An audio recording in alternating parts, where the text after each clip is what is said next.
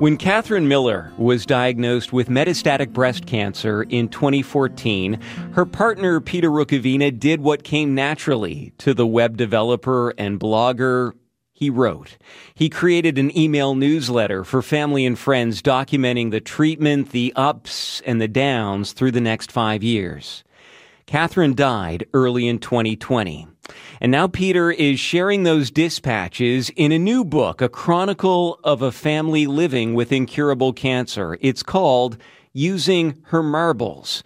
And Peter joins me now by Skype. Hi, Peter. Hi, Matt. I love that you did this, and I think it's going to help a lot of people who are faced with a diagnosis. At what point did you decide you wanted to share these? Recently, I guess. As you said, Catherine died in January, so I've spent a year learning what grief is like, and certainly I wasn't ready to revisit these words, for the larger part of this year. But as the summer drew on and I kind of began to see some light out of the darkness, I guess, I started to realize that maybe these words, which I really did write just for friends and family and to avoid ultimately Catherine having to explain how things were going to everyone, 15, 20 times over.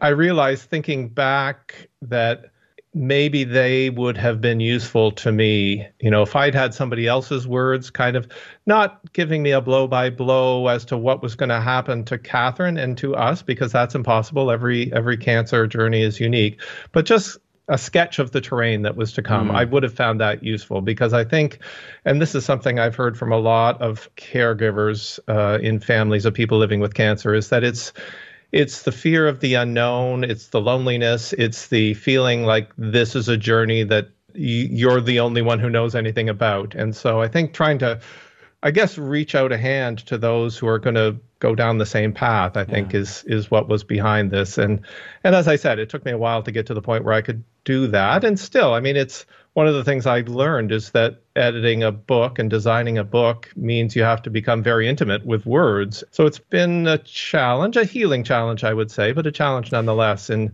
rereading these words time and time again over the recent weeks. I was going to ask you about that, Peter. What was it like to go back and revisit? Because these are really journal entries, they're diary entries, they're marking points along this path.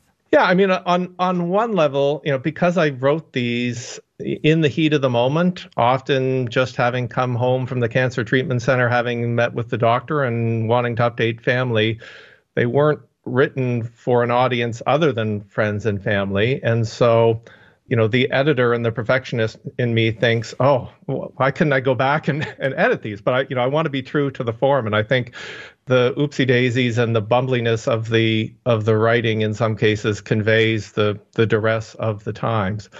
I also found that I'd forgotten a lot of things, especially, toward the end of last year when Catherine slowly took a turn for the worse. Rereading the things that I wrote during those times has been a revelation to me. It's in some ways, it's news to me. I vaguely remember being there, but as a character in the story, not as the author.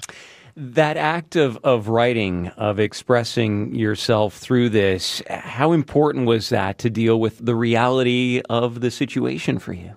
Well, in some ways, I'm old hand at this. I've been writing a blog very publicly for 20 years, and so that has become, over time, part of my DNA. It's part of how I've processed being a father and, being involved in organizations I've been in and just kind of living. And so it was not unusual for me to seek solace in writing. And that's the kind of ulterior, not so altruistic motive in this. Although it really was a newsletter for friends and family, it was also a way for me to process everything that had happened. To write it down, I think, allowed me to receive some distance from it, I guess I might say, but also just kind of made it more true and created a record of it.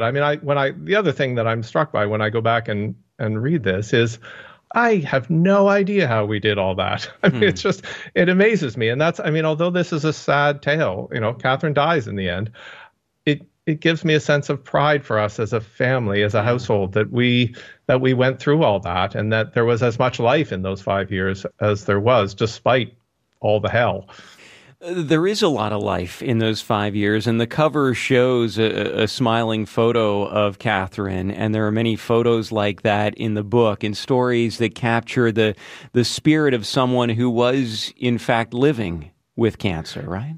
Yeah, I mean, the photo on the cover of the book is Catherine wearing a knitted poncho with a backpack on her back in the fall of 2016, 2 years into her diagnosis, about to head off to a participatory democracy conference in Spain with no health insurance. And that was such a wonderful thing for her to be able to do. A window opened up in her treatment that allowed that to happen. It was the last trip that she was able to take. She did it on her own. Yeah, it was a fantastic thing. And I think Catherine resisted all attempts to characterize her cancer as a battle or a fight. She owned her cancer. Her cancer was something that she was living with, and she took that very seriously. And she continued to work, and she continued to be a partner and a mother and a member of a community and a friend and a drinker of coffee and tea and someone who would go out to dinner with people. And although it was horribly, horribly hard at times, she was able to find a way to keep on going. And it's called Using Her Marbles. Could you tell us the reason behind that, Peter? Catherine on the internet came across a kind of a metaphor for dealing with any weighty situation. I think it was specific to cancer in this case. And it was at a time that she was just feeling completely sapped of energy. She was prone to staying in bed if she could have pulled it off. And the metaphor was that you start the day with a certain number of marbles, let's say 100, and over the course of the day, getting up on some days might take 50 of those marbles, and making lunch might take another 25. And at some point in the day, you're going to run out of marbles. And so the idea was that you ration your marbles. And if a friend says, hey, do you want to go for coffee? And you realize that's going to use up 30 of your marbles, well, maybe you spend your marbles on that, or maybe you say, well, no, maybe another day.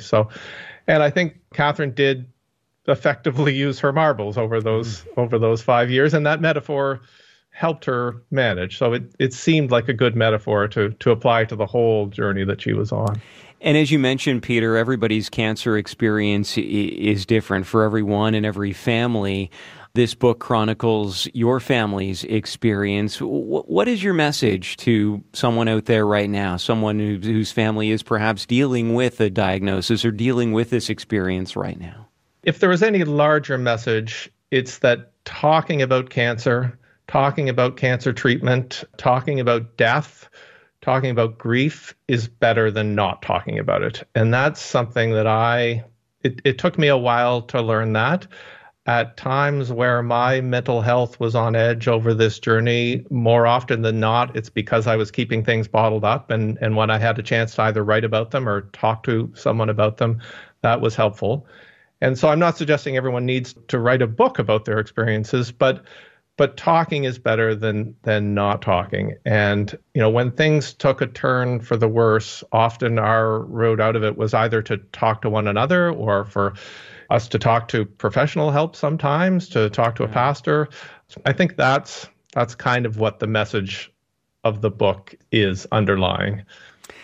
I know it was around this time last year that your father passed away, and then Catherine died in January. Of course, it's been such an odd 2020. How are you and Oliver doing now, your son Oliver?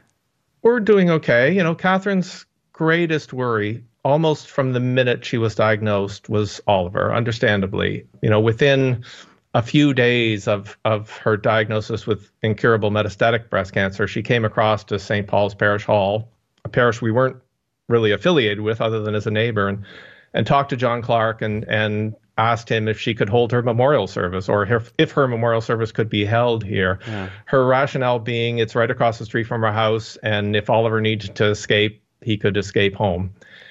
And, for the following 5 years, her mind was never far from what becomes of my son after I'm gone. The pleasant surprise that I have found is that Oliver has survived, and I have survived, and Oliver has been a great aid to me. He helped me get through January and February and March and April. I hoped I've helped him a little bit too, but we've made our way. We have talked, as we talked all through Catherine's diagnosis and illness. Yeah, I think we're doing okay. And again, we've by times talked to psychologists. I've been participating in a grief group. I think it's been helpful to realize that we're not the first people down this road. We won't be the last people down this road, and that there are resources and others out there, and that sometimes just saying things out loud can be so helpful. Well, and that's what you've done with this book, Peter, and I really appreciate that you've done this and appreciate your openness. And where can people find this book? They can get it at the Bookmark. There are copies there now. Drop into the store or give them a call, and they'll help you out. Really great to talk with you, Peter. Thank you. Thank you, Matt. It's Peter Rukavina. The book is called Using Her Marbles: Chronicles of a Family Living with Incurable Cancer.